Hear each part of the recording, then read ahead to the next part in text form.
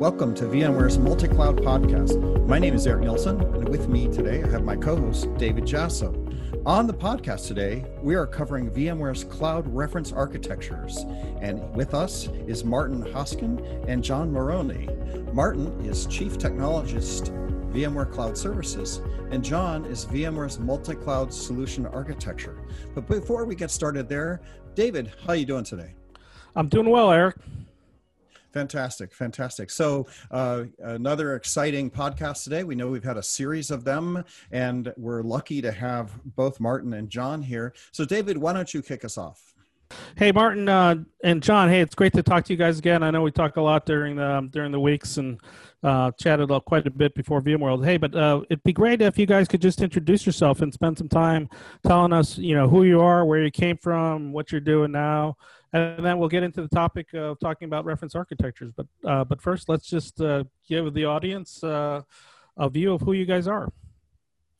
Okay, I'll kick things off then. Thanks, David. So I'm Martin Hosken. I'm based in the UK. I'm VMware's Chief Technologist for Cloud Services. So I've been at VMware around 6 years, but this is still a fairly new role for me since earlier this year. And my role basically encompasses all of our cloud provider partners, our own VMware Cloud and AWS, and also now the new hyperscale solutions that our partners are bringing to market, like Azure VMware Solutions, Google Cloud VMware Engine, Oracle Cloud VMware Solution, and Alibaba Cloud VMware Solution. So really quite a wide role there, and it's getting wider by the day. All right. Thank you, Martin. Thank you, David. Happy to be here. So my name is John Marrone. I am based in Cincinnati, Ohio. I've been at VMware coming up on 2 years now. First half of my time here, I spent focused primarily on the partner community around VMware Cloud partners, as Martin mentioned as well, driving activation and enablement across that community. Much like Martin, I'm aligned now with the multi-cloud side of our business, where we're focusing on our solution, VMware Cloud and AWS, the cloud provider partner community, as well as the hyperscaler solutions, as Martin mentioned. So my team specifically is engaged in the early stage pre-sales process. We try to help our customers navigate these complex conversations around cloud adoption, whether with a single solution or across multiple providers, and really try to help drive clarity into the strategy, action into their execution, and help guide them along their journey when they're looking to continue their use of VMware Cloud Services. Cool, guys. Hey, we're going to talk about what VMware is doing around reference architecture, but maybe we could just start by talking about what is a reference architecture, why do people create them, and sort of what people are trying to do with them. Yeah, thanks, David. So for me, a reference architecture is really, the aim is to give to our customers an idea of what is good practice, what are other customers doing, what has been successful for other customers, and building an architecture full of solutions that are configured, maintained, and operated in a way that makes them easy to consume for all of our customers. So it's really about bringing things together. VMware sells a lot of products now.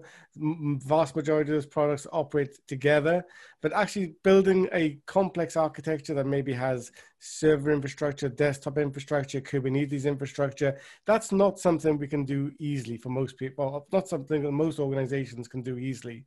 So we aim to help them by building out some reference architectures that are really designed to be starting points, and they can then actually give customers an idea of which way to go when they're building out and configuring these complex environments that we're building today. So Martin, I have a question around this. Like, is it because it's technically challenging, it's particularly hard to do, or is it just because for me there's just so many options and so many new technologies that fold into this? Just learning all the technologies that operate my own data center, then throw in a big cloud provider and all of their services, and then understanding which ones to use and which ones not. For me, as an IT administrator for many years, it would seem almost overwhelming the number of pieces of technology I would need to learn in order to build a good architecture. So is it because it's challenging, or is it just because the volume of things you need to know that our reference architectures apply? Well, hopefully it's not because it's too challenging, but integrating products together, whether they're VMware products or they're ISV products, that's, always going to have additional challenges involved in it. So I like to think of it, and sometimes I use the analogy of building a car. For many, many years, VMware has provided you lots of bits. But building a car and operating a car requires more than just an engine, a battery, and tires, all piled up in on a pile in your driveway. You have to put things together in a way that makes them optimal, that they run in a way that, is safe, and they run in a way that actually gets you where you need to go. And that's the way I think of building an architecture. Many of our customers now are building incredibly complicated environments with different locations, hosting environments, on-premise data centers, public clouds. They might be using lots of different application frameworks, Node.js, .NET, etc. It might be the Wild West from an application building perspective. And they have to build an infrastructure that can support all of these diverse elements. And that is challenging. And we're seeing more and more customers deploying Kubernetes on VMware and that type of infrastructure, deploying desktops, deploying appliances like firewalls and load balancers as well. So when the whole world becomes virtual, getting everything to integrate and work together, I don't think it's difficult, but a lot of our customers and a lot of organizations do need additional guidance to bring all of these different things together. Yeah, maybe to add on a few things to Martin's statement there, and extend the analogy about building a car. It's complex and there's a lot of options, right? I don't think there's been a time in technology where there's more ways to do one thing, right? And part of what we're trying to help customers do with these reference architectures is just get started, right? Figure out what is step one, what's step two, and really kind of help them along that path through solution ideas, best practices, and recommended topologies that meet their needs based on customer examples and real world scenarios that we've experienced in the field, right? So we're trying to help customers and the community have a very kind of robust and meaningful starting point, right? Provide some suggestions and propose paths forward for them to execute on whatever they're trying to do. Are we considered a neutral partner in the land of, doing reference architectures? One of the things that I worry about is when I'm building my architecture, if I'm picking a cloud provider and I'm looking at, what the cloud provider recommends, possibly they're pinning me to some of the stuff that will make it sticky for me to stay with a particular cloud provider. I'm wondering if like VMware is considered a bit more neutral in this space. So I think that's absolutely true. I think, VMware's overall cloud strategy is to be neutral across all public clouds and to provide a consistent platform across on-premise, public cloud, edge, etc. So I think very much we want to be that neutral player. We want to give customers choice, freedom, and control over their workloads to move them into the the location or the public cloud or wherever that may be, in order to optimize the application delivery to the end business. So I think we're trying to bring all of these things together. I think we're doing a pretty good job as well at the moment after developing these partnerships with all of these different public clouds, Microsoft, Google, Ali Cloud, and Oracle Cloud, as well as our own offering, VMware Cloud and AWS. So we're in market across all of these public clouds in order to give customers freedom and choice. And I think that's key there. Great, Martin. Hey, John, question for you, and maybe Martin, you can follow on. Reference architectures, I've seen a lot of the work that you guys do and others do that sort of exist at multiple levels. We've got some, very high level conceptual, what are your options around clouds and how do those things work? And then getting into very specifics around how do you do like a specific, let's say an API gateway or something that runs across Amazon and VMware. Can you talk a little bit about sort of the different levels that these reference architectures exist at? Yeah, certainly. So, back to the previous conversation, right? We're trying to provide a getting started point, right? A quick start of sorts in a lot of these reference architectures, right? So they range from getting started with VMware Cloud and AWS to integrating with their SSL VPN services to their file services, database services, right from your VMware Cloud and AWS SDDC. So the idea here is to start with, really fundamental and straightforward topics of initial deployment, initial configuration, and then gradually get a bit deeper and more specific with the consumption and integration of native services that one customer could consume from their SDDC. So we've built some of these in multi-site HCX. There's some mobility reference architectures. There's availability zone specific ones. And we're really trying to cover the breadth of what a customer would experience in their day-to-day IT management efforts, right? So we're trying not to only look at it from the point of adoption, but also from expansion, from day two operations, and really kind of follow the life cycle of any customer solution from end to end, so we can continue to provide guidance, best practices, and help them navigate, not just the consumption of, the core SDDC components, but if there's value in them consuming native cloud services, we want to be able to speak and show those integrations and the decisions you have to make to consume them. Well, Martin, any thoughts on that? Yeah, no, I 100% agree with John there. We every customer is at a different point in their journey to cloud. We want to assist as much as possible in that journey. And once they're consuming their infrastructure as cloud, whether that's on-premise or running VMware on a public cloud adjacent to native public cloud services, we want to be able to help them take advantage of this flexibility. And if you're running VMware workloads on AWS Metal, you want to be able to take advantage of native AWS services like S3, EC2, and others, RDS as well, maybe, just so you can maximize the business benefit of bringing those applications to public cloud. Customers have different viewpoints on this. Some customers are consuming these services just because they want to consume VMware in public cloud. Other customers are consuming them because they want to expand applications into public cloud and have the benefits of both worlds, the advantages of both a vSphere platform alongside the public cloud platform.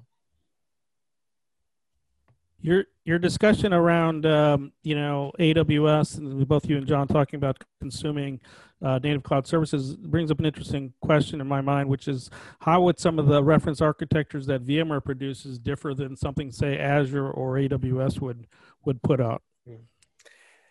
So I think the key difference is the level we operate at.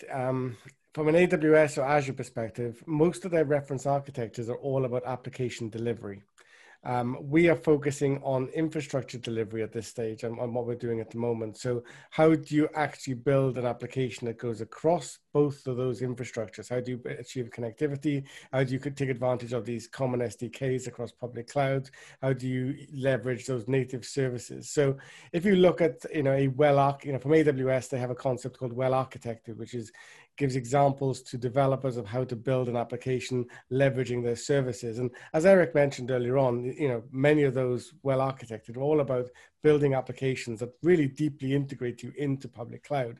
And if you wanted to move that application somewhere else, it's a huge level of effort, a huge risk, etc.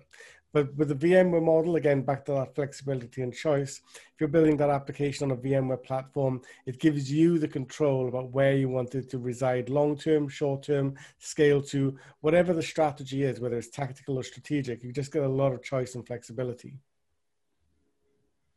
Yeah, there's one thing I'd like to add there, and by no means am I an expert on what AWS or Azure or Google are doing relative to a similar sort of reference architecture.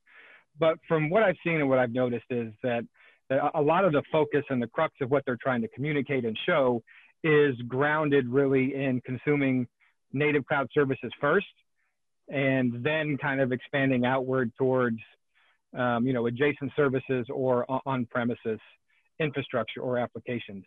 Where we're trying to look at this a bit differently and say, we're trying to, one, meet the customers where they are, right? And a lot of our customers are going through on-prem modernization efforts or a move to cloud.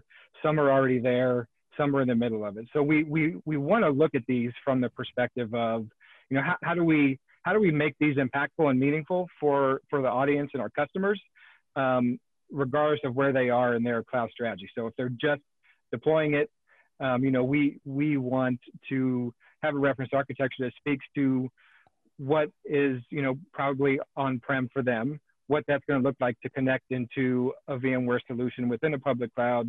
And then subsequently, if they consume native services, what does that additional step look like? So I think maybe one of the big differences that I've observed is just the angle and the starting point from which we build these, right? We're looking at it from the customer's premises and infrastructure to the cloud, where if you look at a lot of the hyperscalers, they're really doing it from an assumption that the customer is going to deploy all these things in the cloud, and then at some point they'll worry about on-prem, and we view that differently. Yeah, I think that's an interesting point you both hit on, which is, I think when I look at some of the work, you know, the architectures that Azure or Amazon does, it's very specific to how do you deploy on their environment only, whereas we're always thinking about that interconnection between, you know, something that's running on an SDDC on premise as well as then running in the cloud and then accessing those additional services. So I think that's a great point. Eric, I'm thinking we want to switch and get into some of the specifics around the kinds of resources that VMware has created. But any questions we want to ask on sort of this more general topic of reference architectures? No, I think most people understand what reference architectures are, and the key value points for VMware's reference architectures are just, for me, the neutrality and then the shortcutting the amount of learning you have to do in order to feel confident that what you're proposing is going to work in a data center. So, and I think we've covered that pretty well. So let's move on to some of the reference architectures that you guys have worked on. John, you already started to talk a bit about some of the reference architectures, but maybe you can kind of walk us through and get into some depth on some of the ones we've done specifically for AWS, which is sort of first out of the gate. Yeah, sure. So maybe starting with getting started with VMC on AWS. So this was kind of the initial one, and really, again, that foundational view of deployment guidance and best practices for consuming VMC and AWS, right? Details of on-prem to VMC connectivity, SDDC networking constructs, compute management gateway differentiation, required firewall rules, ports and protocols to be aware of, how to consume security groups, and other native services like S3 as part of that initial consumption, right? But that one really focuses on customers new to VMC and AWS. Really get into connectivity. What does the networking look like within the SDDC, and just general connectivity decisions, discussions, best practices, and guidance around what a customer could expect when they start to use the solution for the first time. So there's a few highlights in there. As you'll see, I'm sure there'll be a link to the reference architecture page. You'll see specific highlighted points in there that we try to add some context to. So deployment of the directory service, configuring the compute gateways, and then security groups, right, as an example. But this is kind of the level that initial one stays at, right? It's very introductory, very foundational. And then there's other ones, much like the HCX multi-site connectivity, where it gets a bit into workload mobility. It starts to detail architectural decisions around multiple on-prem data centers and how you would connect to your VMC SDDC for the purposes of migrating workloads in, right? So this gets a bit deeper into the networking constructs and the connectivity practices. It gets into SDDC communications and integration again with AWS, and really just what's required when you're going to start to configure your on-prem environment and your VMware SDDC to facilitate the moving of workloads from source to target. So that's maybe a more detailed reference architecture that we have that again builds on the idea that the initial deployments happen. There's some familiarity with VMC at the moment. There's a general understanding of network connectivity and how networking happens at the VM layer within the solution. Yeah, I think there's a lot of focus in on networking in particular seems to be a very strong focus across these reference architectures. How do you set that up in a way that sort of really optimizes that multi-cloud experience? Yeah, I mean that's traditionally the hardest part, right? And where a lot of the effort goes in deployments, and specifically in the migration of workloads. So all these have a particular slant towards highlighting some of the more impactful networking decisions from a configuration perspective, as well as design best practices for connectivity from on-prem to the cloud. Martin, you've done a couple of really comprehensive guides in sort of everything from reference architectures to deployment architectures and configuration guides. Maybe you can tell us a little bit about one that came out earlier this year, which was sort of a revision to an existing one, which is called VCAT 5. And love to hear you talk about it from a couple different angles, what it was in its totality. But you and I have spent quite a bit of time also talking about the idea that it's really a great guide for private cloud if you strip out some of the things that are specific to managed service providers. Yeah, no, I think one of the things we have to remember is that managed service providers, cloud providers, run some of the biggest, most complicated environments that any of our VMware end customers do, tens of thousands, hundreds of thousands of workloads. So VCAT, or VMware Architectural Toolkit, that's been around for a while. It's been, I think, been around for 4 or 5 years at least, if not longer. But the aim of the new release was to really bring the latest concepts and latest designs to our cloud providers. And as you say, David, many of our enterprise customers like to operate as cloud providers and build infrastructure in a very similar way, so they can service different lines of business, different business units, and effectively cross-charge or do show back charging or whatever it might be. So yeah, absolutely relevant to enterprise customers, but it's all about scale with this type of model. And VCAT really tries to address that scale, building a pod architecture that's effectively like building blocks and allows you to deploy thousands of workloads for customers. As more and more customers migrate onto that platform, you can architect it in a way that you're just adding scalable pods, you're extending your switch infrastructure, you're doing things in a very, very standard way. And that's the aim of VCAT. And the new version as well focuses down on something that we call cloud provider platform. So this is a predefined architecture that our cloud providers, or again, enterprises who want to operate like a cloud provider to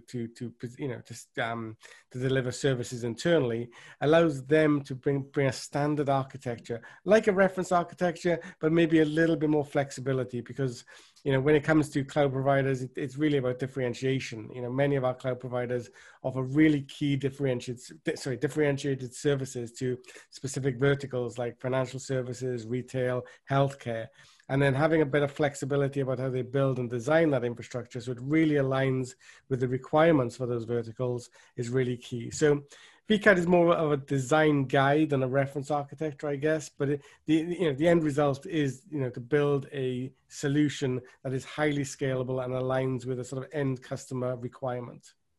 So Martin, this strikes me, especially cloud service providers, where it's a pretty complex deployment, as you say. How much of this is the reference architectures are kind of like a guide, but do we back that up with professional services? Do we kind of have training for these things? How is the operation mode of consuming these things and actually using them? A lot of times I used to, there would be a reference architecture, but then it came with, I would hire professional service to come in, who these are people that have done this reference architecture 6 other times at other companies, so they could help me get move forward quicker. How much of that is VMware's practice right now? Do we do that kind of stuff as well? Yeah, no, absolutely. And you're absolutely right. A cloud provider's environment and designing for a cloud provider environment is a fairly unique thing.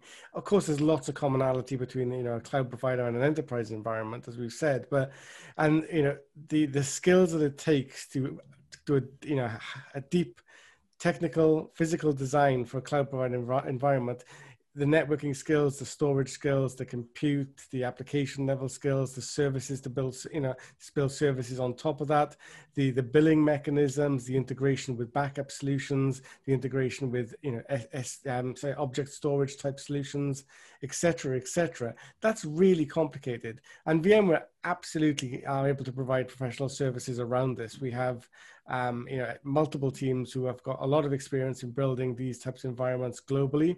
They're typically, very sought after projects actually by our professional services, because they are the most interesting projects available for these guys to work on, and these guys and girls to work on. So they're often very sought after within the teams to do them. They're large scale. They require a lot of detail, a lot of complexity and requirement gathering from both the provider and the customers. So VMware Professional Services can absolutely assist our customers to do that. We also have a lot of education courses around this. So at the heart of the cloud provider platform is our Cloud Director service, and all Cloud Director running on premise. And this is vCloud Director. It's been renamed Cloud Director now, as some of you may know. But that's at the heart of this solution, and that's available to cloud providers and enterprises as well, under certain circumstances. So building an infrastructure like this does require skills, professional services. We have an education team and some training courses on Cloud Director. That's been updated literally right at the moment. It's been updated. I'm involved in those updates. So lots of help out there for providers and enterprises who want to build like this. I could actually see where you would actually even have an audit service that, I'm using a reference architecture, I've implemented it, and I make some changes because reference is just what it means, reference. But then I'd actually like to have somebody come in and kind of look at it and say, okay, before we deploy, before we go, please come in and audit my probability of success, because there's this management of risk that's also a big part of this equation, right? Yeah, and we absolutely have that. We call it VMware Verified Cloud. So we are able to effectively give a badge to a cloud provider that they can use on their marketing and across the industry, that verifies that this platform has been checked by VMware and meets all the requirements from a scalability perspective, from an availability perspective, performance perspective. So we put that badge on there. I think there's around 300 cloud verified cloud providers globally at the moment. So it's something that's been around about 2 years, maybe 3 years now, and it's very, very popular. If you name some of the big cloud providers out there, I won't name them on this discussion, but if you look at them, the vast majority of them have the VMware Cloud Verified badge. I just want to say, I didn't know that before I asked that question. That sounds like a marketing opportunity where I just throw that across the plate for you to hit out of the park, but I did not know that. So that's good to know. And I would think that would be the case. And I'm just thinking from my own, I've ran a data center at some point in my career. I operated it. I'm just thinking through like how I would have to tackle, expanding my data center back out into the cloud now. Right. So yeah, that's pretty good. Yeah. And just building on that, it's sort of brings up an interesting point that I'd probably want to put in there, that we're taking that concept and putting it into more and more of the technology. So, if you think of something like SDDC Manager, which checks the configs of your SDDC when you deploy it and make sure that it's not too far out of conformance before you do updates and things like that. So that concept's becoming more and more a part of what we do. And John, you had something to add here, I think. Yeah, I just wanted to maybe insert kind of a real world scenario around the VMware Cloud Architecture Toolkit. So prior to coming to VMware, I spent the balance of my career working with and for service providers. And one of the larger projects I did prior to coming here was we rolled out a new implementation of vCloud Director across a few data centers, right? This was a ground up build. It was designed to be scalable, multi-site, address billing, address different customer scenarios, and to maybe draw a contrast from the reference architectures to the VCAT book that is being referenced. The book, which we ended up reading cover to cover a few times during that project, it gives what the reference architectures don't, which is very, very prescriptive guidance and detail and best practices and visibility into, from a cloud provider perspective, you have to design your infrastructure. You have to design the service that you're going to deliver to customers for, an unknown number of scenarios and deployment nuances and implementation nuances that a customer is going to bring you, right? Your customer base is not patterned, right? They're not going to come in with the same kind of feel and look and requirements. Right. And what we found, outside of the architectural guidance and outside of the, performance maximums and scaling data points, is that book provided us with, basically a motto to build these that were flexible enough for us to accept, with very few exceptions, any customer into our solution and deliver a service to them that didn't break the infrastructure or the design we had, right? So it really kind of afforded us a good amount of flexibility without having to compromise the stability or interoperability of our underlying infrastructure. Yeah, that's Awesome. really interesting. That's rich. I'll follow up with, sorry, David, I'll follow up with one comment, which is, it reminds me of the monster VM character that would float around VMworld, where you do have these strange requirements that a good reference architecture has to, decide whether they're going to support or not, right? And what's the size, what's the scale, what's the speed, what are you expecting customers to come in? And it's like the monster VM, how big a VM do you actually support in by a cloud provider? How big a VM does a cloud provider actually support? All that comes into play when you're talking about reference architectures, right? What's the scope of these guys? So that's an interesting point. Thanks for sharing that. Yeah, certainly. Yeah, that was great, John. Hey, it was a great plug for Martin's book too. So, the other thing I'd say about Martin's book, and I mentioned at the beginning, is that even if you're not a managed service provider, and even if you're not doing a massively huge scale project in your own data center, it's a great guide for private cloud. 80% of it is relevant, and it covers, it goes into depth on compute, storage, networking, management. So it's a great asset, even if you're just doing, a private cloud for your enterprise and it's not massively scalable. It doesn't have to be. Of course, if you follow the guide, you'll have all the scale you need, but it's a great resource for that. Martin, you've got another project going too, right? On VMC on AWS that's similar. Yeah, so I'm effectively rewriting a book that we wrote in early 2019. So VMware Cloud and AWS, of course, is VMware's preferred model for running vSphere workloads on public cloud. I wrote a book, I think it was early 2019, but not long after we brought this solution to market in 2017, which really provided, a good deep level of guidance on, designing, building, migrating workloads to this platform.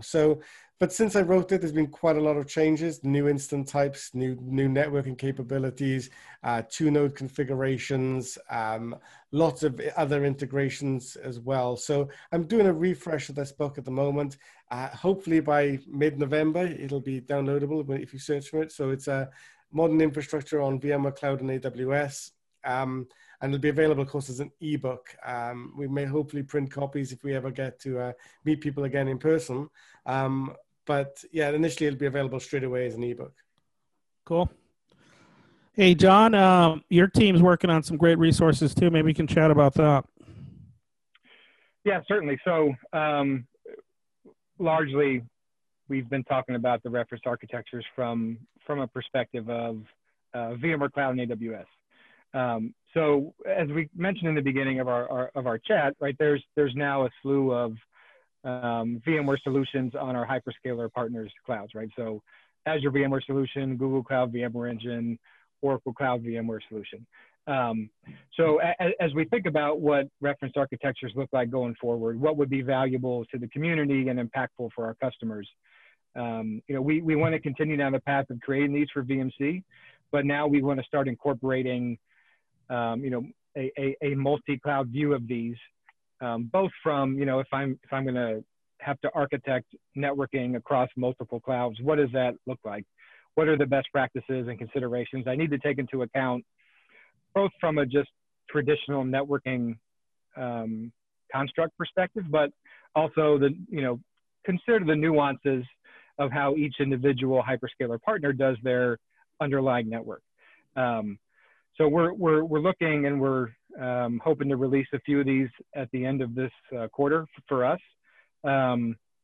One's around, again, architecting a multi-cloud network. Another one is architecting multi-cloud application mobility. And then architecting an approach to modernizing apps in, name your cloud. So we're going to look to do those both from a overall kind of multi-cloud perspective as a foundation, kind of getting started, quick start, right? So back to the sequence we talked about before. When we start to introduce these new reference architectures and associated blog posts, we want to set a good foundation first. So this initial release will be in the quick start space. Building on top of that, we want to get into more of the application modernization specifics relative to multi-cloud and specifics around VMC as our first party service, but then also our hyperscaler partners. So that's what we're working on a strategy for now. We're starting to line up what those topics and what those series look like. And again, we're hoping to wrap up a few we have in motion by the end of this month, kind of run them through their paces internally for validation, and clean them up and then release them here shortly. The thing to note that, we haven't talked about thus far is that when we're designing and putting together these reference architectures and the documents and the context about why we did it, we're not doing these from a purely academic point of view, right? So we're not reading the manual, understanding best practices and constraints, and then building something in theory. So we deploy all these solutions as they're being represented in the architecture. We validate functionality, configuration, interoperability, and that's really what drives the development of these. So as we get access and we learn more and we start to build up a library of experiences and customer use cases, we want to translate those into meaningful and interesting reference architectures across the breadth of our cloud solutions. Well, very good. Very good. So one of the things I always like to talk about to John and Martin, and David, you can jump in too if you want, is what are some of the goals that you're trying to do with the program as you go forward? I know we've talked a lot about what you're doing, how you're doing it. Are there any kind of big goals for next year that you guys are thinking how we could, what we could do to make it better, or some of your favorite pet projects you have? I always like to look forward and think about, what are you guys doing? What are the kind of the big things that you might be able to add in the next year or so? And I know you can't talk too much about, confidential things, but could you give us a sense of where you might be going? So I can come in here. When we look at these cloud platforms that we've talked about across, running across, both our traditional VMware Cloud partners and also the new hyperscaler models like AVS and GCVE, the key for VMware is to be relevant to our customers and building applications across multiple public clouds, leveraging all ranges of technologies, traditional legacy VMs, new VM builds, and of course there's still an awful lot of applications being built on virtual machines and even physical machines. Then we move into the container world and Kubernetes, and then the PaaS world as well. And what's going to be key for VMware and what VMware is really able to offer our customers is consistency across this entire world, from both an operational perspective, from an SDK perspective, from an API perspective, having a infrastructure, and it doesn't matter where it runs, having an application, and it doesn't matter where it runs, security policies will follow that application. The infrastructure will scale as required for that application to run.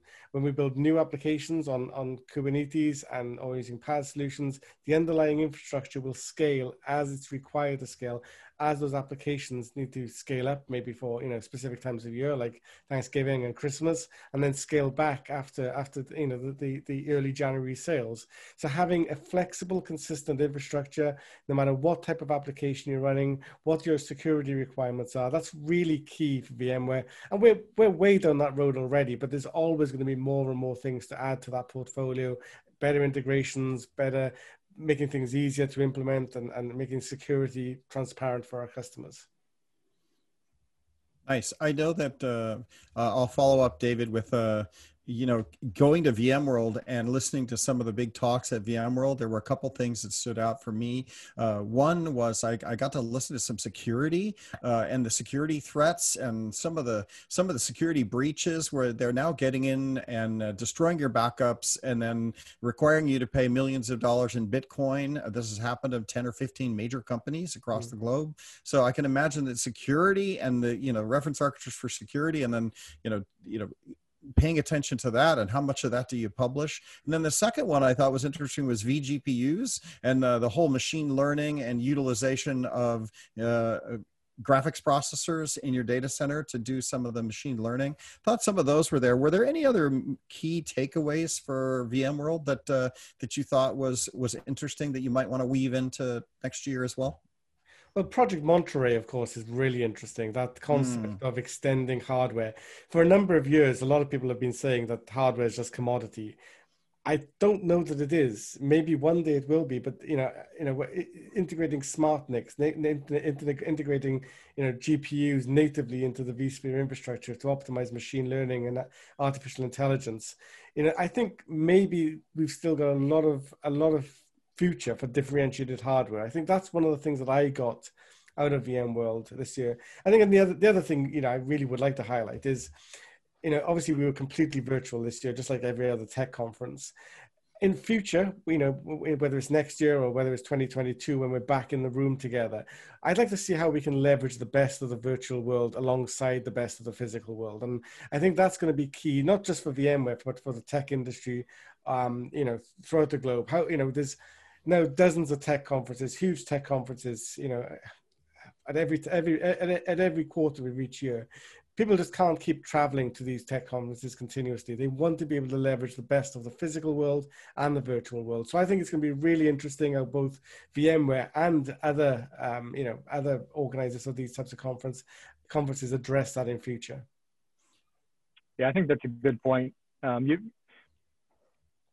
of the big, pieces of value you get from these conferences is the community participation, the ability to get in front of customers, answer questions about what they're trying to do generally with their business, but also, talk about the new announcements, right? And it's kind of, it's good immediate feedback you get when you get to meet with customers in person. And I think that's going to be, hard to replicate virtually, but I completely agree with Martin. There needs to be a good mix and a good combination of how do we make the most out of everybody's time and investment in these, so that it has kind of the maximum impact, but you're still, you're still able to deliver the message and have the interactions you need. This was supposed to be, well, it was my 10th consecutive VMworld, but it was the first virtual. So there was a big kind of contrast in the ability to get to more sessions and consume more information. Was pretty great this year round, because you didn't have to fight with traffic and times and lines and seats in the conference room or lack thereof, right? So I as a, I'm a VMware employee, but for VMworld, I'm a participant, right? I'm also trying to learn, and it was really, really kind of great to be able to consume on my own time after meetings and customer interactions were done, but generally have kind of a body of information to pull from, so that I kind of got the maximum value out of it. Yeah, I thought VMworld, I was actually not sure what to expect, but I thought it came out well. I thought they did a super job turning that into a virtual event. And the show's over, but there's the catalog is still alive for the breakout session. So if people didn't go and they want to go see that, they still can register and get access to some, I think 700 sessions or something like that. So certainly something people can still take advantage of. I thought it was an awesome show. I got two comments for Martin's original comments, right? Which is hardware is king. I couldn't agree more. I'm a big hardware fan. I love hardware. I think I'm just going to create a blog called Hardware is King. Remind me when you see this, I think that's going to be my 2022 project. It's just hardware is back. Hardware is king. Like it's never been gone.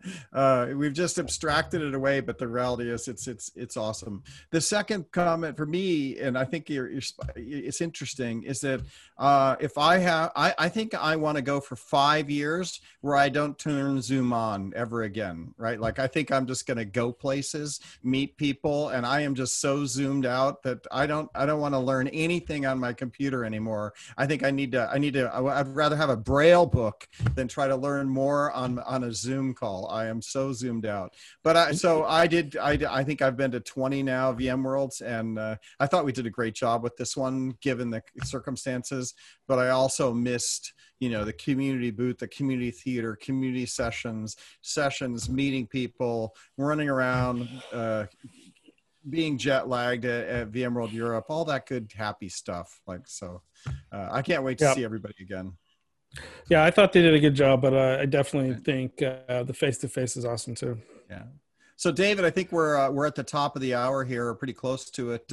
Any final things from Martin or John we want to cover? I don't know if they're on Twitter. We usually do a shout out to people so that if they do have Twitter, people can connect to them. Yeah, I'm certainly on Twitter, Hosken M, at HOSKENM on Twitter, and by all means follow me there or look me up on LinkedIn.